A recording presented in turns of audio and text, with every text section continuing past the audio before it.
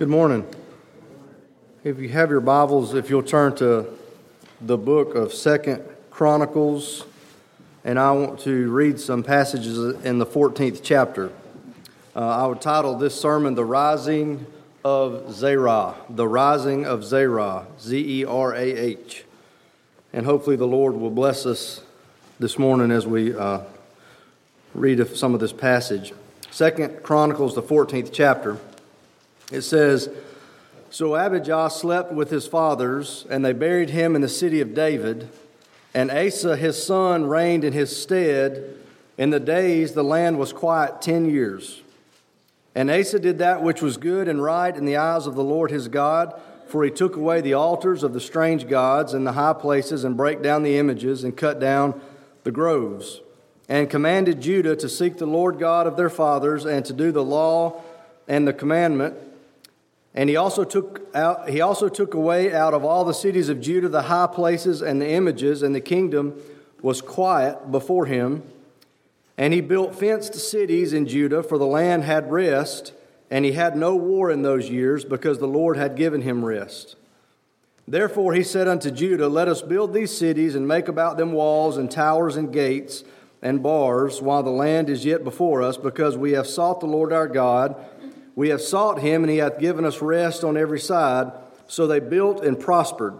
And Asa had an army of men that bare targets and spears, out of Judah 300,000, and out of Benjamin that bare shields and drew bows 280,000. All these were mighty men of valor. So I want to start there this morning and look at a few things. And one of the first things that really caught my attention as I read through this is how many times in 8 verses there, from verse 1 to verse 8, how many times the scriptures tell us that the land had rest, that there was no war. I think it's probably 4 to 5 times in 8 verses that he gives us some indication that there was no war, there was peace, it was quiet, the land had rest. I thought that was very interesting, considering once we go into verse 6, we read about what this king, whose name is Asa, what he begins to do as he's living during these times of peace. And this is what it says. He built fenced cities. It says that he said, let's make us walls and towers and gates and bars. He says that he prepared an army of 300,000 men out of Judah, and 280 men out of 280 men out of the tribe of Benjamin. So I thought that was very interesting, because here you have a king who is living in a great time of peace, which if you have read much about the kingdom of Israel, it is a roller coaster ride of circumstances where there are times that they have times of peace.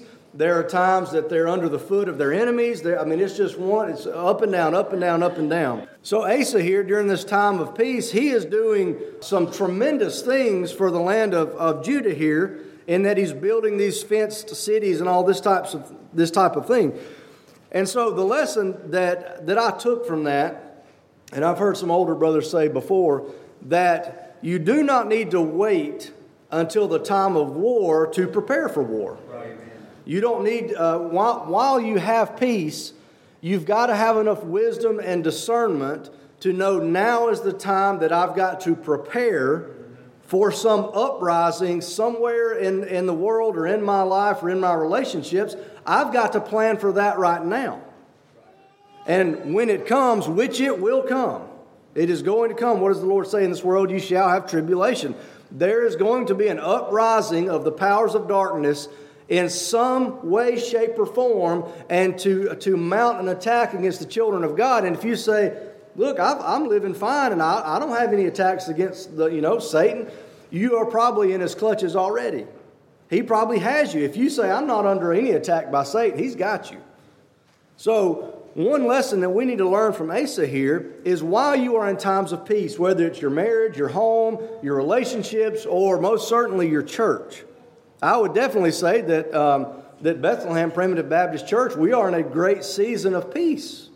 Are we not? It has not always been that way from what people tell me in the past at different churches that here. We've not always been in times of peace, but we are now. And now is when we need to start preparing for battle. Now, I want to look at a few things here that maybe we can apply to our lives that Asa did during his time of peace that we can learn a little bit from. One of the things that it says here is that Asa, he tells them, let us build these cities, and he says, let us make about them walls. Because when an army comes in to fight against these cities, it's a great hindrance to an attacking enemy to not be able to get into your city. To have a huge wall there. That's what Jericho, that's why they thought they were probably invincible, because there's no way anybody could ever get past these walls. And they probably couldn't have, or really would have struggled to, had the Lord not have gone and fought for them and tore those walls down. But one of the things that he did was he built walls. So the question to me is, if we are in a time of peace, name the situation, your marriage, your church, your home, your friendships, whatever it may be. If you are in a time of peace, one of the things that we need to do is be building some walls. Now, for the sake of time, there's no way I can get through all of this, so I'm just going to give you the short, sweet version of it. One of the best ways, as I pondered on this, is how in the world can I build walls to keep the enemy out? And one of these days, if I can muster up the courage, I'm going to preach a sermon about the main way the enemy comes into our lives. And right now, it's through television. That's what I would say. I'm going to preach a sermon on television. And you're probably all going to hate me when it's over. But and Brother Tim alluded to that a couple sermons ago. That one of the fastest, easiest ways that the enemy gets into our lives is through the television. I've told you before that we do not have any kind of paid subscriptions for television, cable or satellite or anything like that.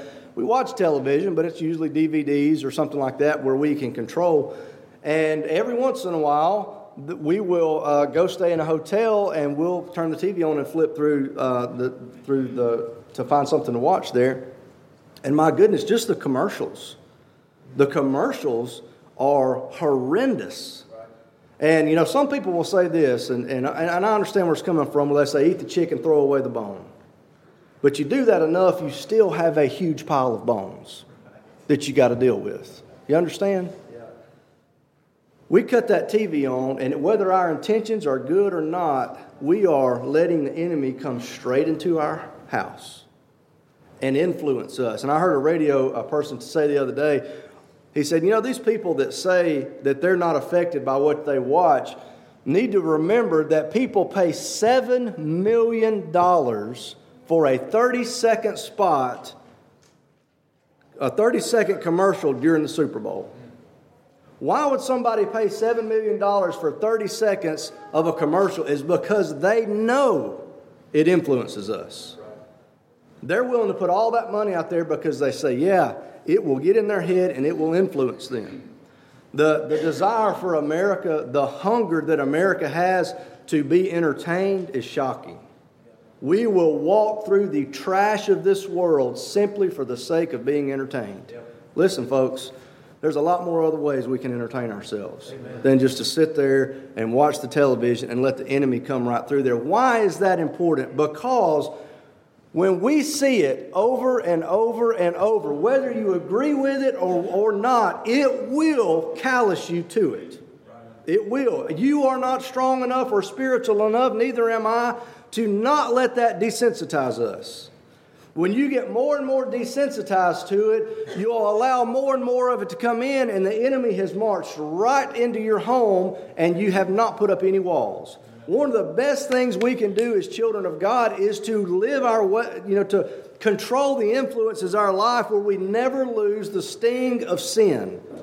What happened to Paul? When Paul went into the city of Athens, what does it say? It says that his spirit was stirred in him when he saw the city wholly given to idolatry. He walked into that city and he saw something and it stung him. It bothered him. It grieved him. Does it grieve and bother you to see some of these things? Does it? I think it was Brother Tim I was talking to the other day. You know, back maybe in the 90s or so, television shows like Friends, they made extramarital relationships popular. They made fornication popular. They made it romantic. They made it mainstream. They made it exciting. And a generation followed them. And it wasn't just that episode, that television show. It was you couldn't find a television show that really wasn't introducing those concepts. Now it's homosexuality. Right. They're just kind of sprinkling it, and now it's blown up, and you get desensitized to it. Right. And you've torn the wall down. I want to know when I see danger and sin and the enemy coming, I want to have such a keen sense of what is wrong that I don't allow it to come any further. That's a wall. Right. But listen, if you're one of those people that says, well, I'm going to be entertained, I don't care what it costs, you're in trouble. Yeah. You're in trouble. A person that will walk through the filth of this world simply for the sake of being entertained is in a dangerous, dangerous spot. Amen. Now, let me keep going. He also said we're going to build towers. When I think about a tower, if you read over in Luke the 19th chapter, this is the first thing I thought of when I thought about those towers. Luke the 19th chapter, let me read this to you. And Jesus entered and passed through Jericho, and behold, there was a man named Zacchaeus, which was the chief among the publicans and was rich, and he sought to see Jesus, who he was, and could not for the press because he was of little stature. Everybody knows this, right? Zacchaeus was a wee little man was he. Everybody knows the song. Here's a man who is among the crowd, among the majority, among the people, and he's short, and he cannot see Jesus. So what it says he ran before and climbed up into a sycamore tree to see him, for he was to pass that way. When Jesus came to the place, he looked up and saw him, and said unto him, Zacchaeus, make haste and come down, for today I must abide at thy house. And he made haste and came down and received him joyfully. Now Zacchaeus was not a great, wonderful person. It says, Zacchaeus stood and said unto the Lord, Behold, Lord, the half of my goods I give to the poor, and if I have taken anything from any man by false accusation, I restore him fourfold. And Jesus said unto him, This day is salvation come to this house. Now, this does not mean that he all of a sudden switched over from being hell-bound to heaven-bound. It says, This day is salvation come from what? From all the manner of wickedness that Zacchaeus was doing, and the consequences of those things. And he says, For as much as he also is the son of Abraham, for the Son of Man has come to seek and to save that which was lost. Now, what does a tower do? This is something Asa built. What does a tower do? It puts you at a higher elevation so you can see. Why do we lug deer stands miles into the woods and put them on a tree and climb up into a tree? So we can see better, right? Yeah. It gives us a better vantage point than sitting on the ground and all the brush. You can climb up and see. And you can see, what's going on here and there. We went to Fort Worth maybe 3 weeks ago. We went to Fort Worth, Texas, to the stockyards in Fort Worth. And they have like a 5,000 or 6,000 square foot maze with, walls, pretty tall, maybe 6 or 8, probably 8 or 10 foot tall. And in the middle of that is a tower, a platform that you can climb up. So some of the kids wanted to go into the maze. And so we climbed up onto the platform, and we're sitting there looking down into the maze, and we could tell exactly where they needed to go. But they're running around dead end, and I knew it. We knew it. Don't go, that's a dead end. And it was funny to watch them run around through that maze. But being up in the tower, I had a great vantage point because I could see what they could not see. Zacchaeus could not see Jesus. And sometimes we don't see Jesus. Why? Because we are in the midst of the press. That means the crowd. The crowd is everywhere. The Bible tells us this, that, and I've heard this wrongly used, incorrectly used, when the Bible says that straight is the gate and narrow is the way and few there be that find it. I've heard people say, there's going to be a few people in heaven. Well, that's not true. Because the Bible says that it's a multitude that no man can number. But what it does tell us is that considering the whole, there is a very small percentage that is actually walking and living like the Lord tells us to. And that tells me this, that the majority, the crowd, is going to be way more in number than those that are walking in obedience and faithfulness. Well, sometimes we get lost in that crowd. The crowd of the world, the crowd of social media, the crowd of television, the crowd of money, all types of crowds, and we can't see Jesus. So what do? You got to start elevating yourself. You got to start climbing up. You've got to build some towers so to give you good vision. Some of that comes with experience. I can see things now that I wish I could have seen when I was younger. But I didn't have the wisdom to see those things. But now as I'm older, I look and say, you know what? I made some bad wrong turns at times. How do you build a tower? Building a tower is just another way of saying pressing into the kingdom of God. As you press into the kingdom of God and you set your sights on Him, you are able to see things much clearer than you would if you're just walking among the crowds. Amen. And that's what Zacchaeus did. The Bible tells us, for the sake of time, I'm going to move on. The Bible tells us also that Asa built an army. I'm going to flip back to 2 Chronicles for a second. Asa built an army, and if I remember right, it's about 500,000. That's 5 times the number that Bryant-Denny Stadium would hold? That's a lot. That's a lot of people. And it says they were valiant men, men of valor. It says that they had targets, spears. I mean, they had shields. They could shoot bows. This is a pretty good army. And he prepared weapons. And I got to thinking about times of peace. We're in times of peace. We got to build some walls. It is not the time to get lazy spiritually. We've got to build some towers. When times of peace are present, we've got to press into the kingdom of God. When times of peace are present, we have got to create some weapons. Different types of weapons. I thought about one, and I think this is a great advice to the young people because it was great advice given to me. I think in the 1500s, there was a man named Sir Francis Bacon. And he is credited with quoting the saying that we're all familiar with, that knowledge is power. Everybody's probably heard that knowledge is power. And there's a whole lot of truth to that. Knowledge is power. Knowledge is a powerful weapon. It's one of hundreds of weapons that the child of God should use. But knowledge is power. The Bible says, a prudent man foreseeth the evil and hideth himself. The prudent man is a wise man, a man full of knowledge, who has built some towers, who has elevated himself and pressed into the kingdom and can see the dangers of Satan. You know, and I don't know much about this at all, but there was some award show recently where they dressed up as devils and all that kind of stuff. Folks, you don't need a tower for that. That's easy to see. And let me tell you about Satan. Look what I'm doing over here. Everybody get in an uproar about this. All the while I'm doing this. All the while I'm doing this. I read something on Facebook a while back, maybe it was yesterday or so, and I thought it was incredible, where it talked about there was a horse tied to a post, and the horse was pulling back just a little bit, and so the devil goes over there and he unties the horse. And the horse goes over here and eats in a man's garden. And the owner of the garden gets mad and kills the owner of the horse. And the wife of the man that owned the horse goes over here and kills the man that had the garden. And somebody comes to the devil and says, "What have you done?" And he says, "All I did was untie the horse." Do you see how slick he is? Look, we ought to be in an uproar about the Grammys or whatever that was. I said this 1,000 times before. He did that with abortion. Oh, look at abortion. All the while, I'm greasing the wheels of fornication. Right. So we totally lost sight of that because we're looking at this. See, he's clever like that. Yeah. Knowledge is power. I don't remember where I was going with this. Oh, yeah. I can remember when I was younger.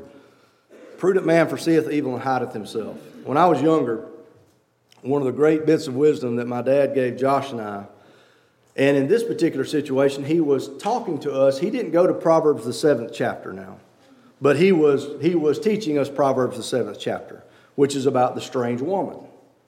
And he said, "You boys are getting old enough," and I'm paraphrasing, "you boys are getting old enough now where girls are going to catch your eye and you're going to catch the girls' eyes." And he said, "You need to know," that's knowledge, You need to know what you're going to do if the situation arises and the strange woman comes after you. He understood the power of the flesh. He said, don't wait till the strange woman is wooing you and calling you to figure out what you're going to do. You figure it out beforehand. That's great advice. That's great advice. You know what he was saying? Knowledge is power. Don't wait until you're faced with a situation of betrayal to figure out how you're going to handle betrayal. Don't wait till you're in the situation of anger to figure out how you're going to handle anger. You see, knowledge is power. They talked to us, and my mom and dad talked to us about, alcohol, drugs, and all that type of thing. And I can remember we talked about, here's how you handle that. Here's what you need to do. Here's how you plan for that. And I can remember one time a kid opened up a case, and in that case laid out, now I realize it was marijuana. But at the time I thought it was just junky-looking cigarettes. And he held that out, and he said, do you want one of these? And you know what? I had planned for that. My parents had taught me how to plan ahead for that. They had given me some knowledge. And it was the easiest thing in the world. But it's like, man, you're crazy. Get out of here. But if I had no knowledge of it, and I hadn't prepared for it, I could have probably been swept away. You remember Joseph? Remember the account of Joseph when Potiphar, as Jerry Clower say it, Potiphar's wife took a craving for Joseph? And she comes to Joseph when everybody else has left the house and it's just her and Joseph, and she, as the strange woman, makes her attack for him. There's an uprising. And I bet Joseph had thought about it. What am I going to do if this happens? And what did he do? He took off. He ran. One of the great weapons that you can have is knowledge. Study God's Word, because that is where knowledge comes from. And prepare yourself for the situations in life that could be trouble to you. Know what to do before they happen. I wish I could talk to you about martyrs. Martyrs laid hold of the hope of eternal life. And in the face of tremendous adversity and fear, the weapon they had was laying hold of the hope of eternal life, and they turned their back on the things of the world, and they focused on the Lord, and they went so far as to give their life for that. Hey, that's a weapon. What does Jesus say? Don't fear those that can kill the body. We are not supposed to fear those that kill the body, and the martyrs play that out to perfection. They've got a weapon in knowing that this is not all there is. Let me finish up here. 2 Chronicles. In a time of peace, Asa has done all these things. He has an army of over 500,000. But while Asa is building cities, while Asa is fencing cities, putting walls around them, building towers, preparing an army, and making weapons, all the while, here's where the title comes in, there is a rising of an Ethiopian whose name is Zerah. And that's what the word Zerah, the name Zerah means, as a rising. There's an evil, wicked army over here that is rising up, planning attacks against Asa. And listen, it says this, there's 1,000, and there came out against them Zerah, the Ethiopian, with a host of 1,300 chariots. That's 1.3 million against 500,000.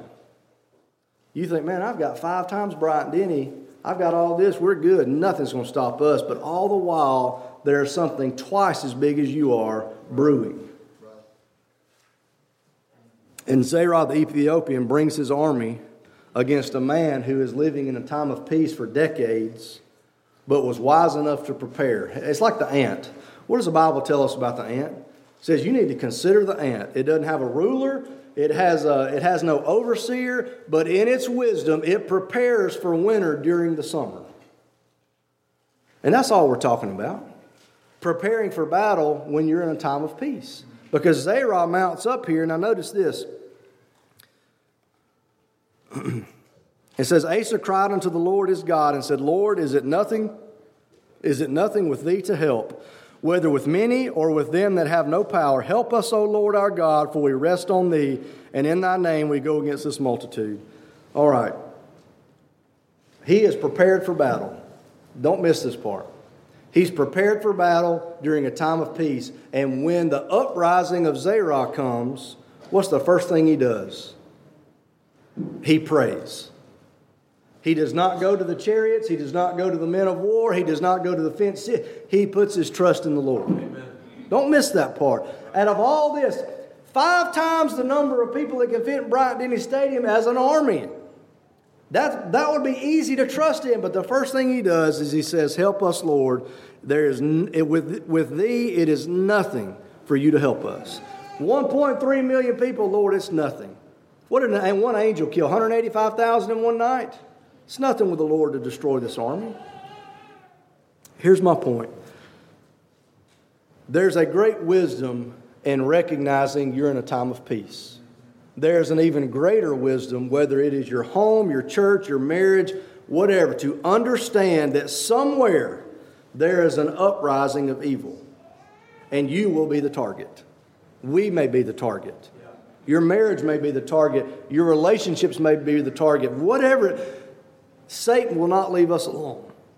And there will be an uprising at some point. And if you don't prepare for that now, you'll be an easy target. Well, we can take a lesson from Asa here and say, you know what? Things are good. We are in a time of peace. But I'm going to build some walls. I'm going to build some towers. I'm going to press into the kingdom where I can see Jesus clearer. And I can have an acute sense of sin and danger and darkness. So when the times of danger, when the times of persecution and rise up against me, I'll be prepared. I think a lot of God's people have been swept away over the years because they just got in a time of peace and they just frolicked through it and they never gave a second thought to something that might be rising up against them in the future. So let's take a lesson from Asa, and I hope that's been profitable to you.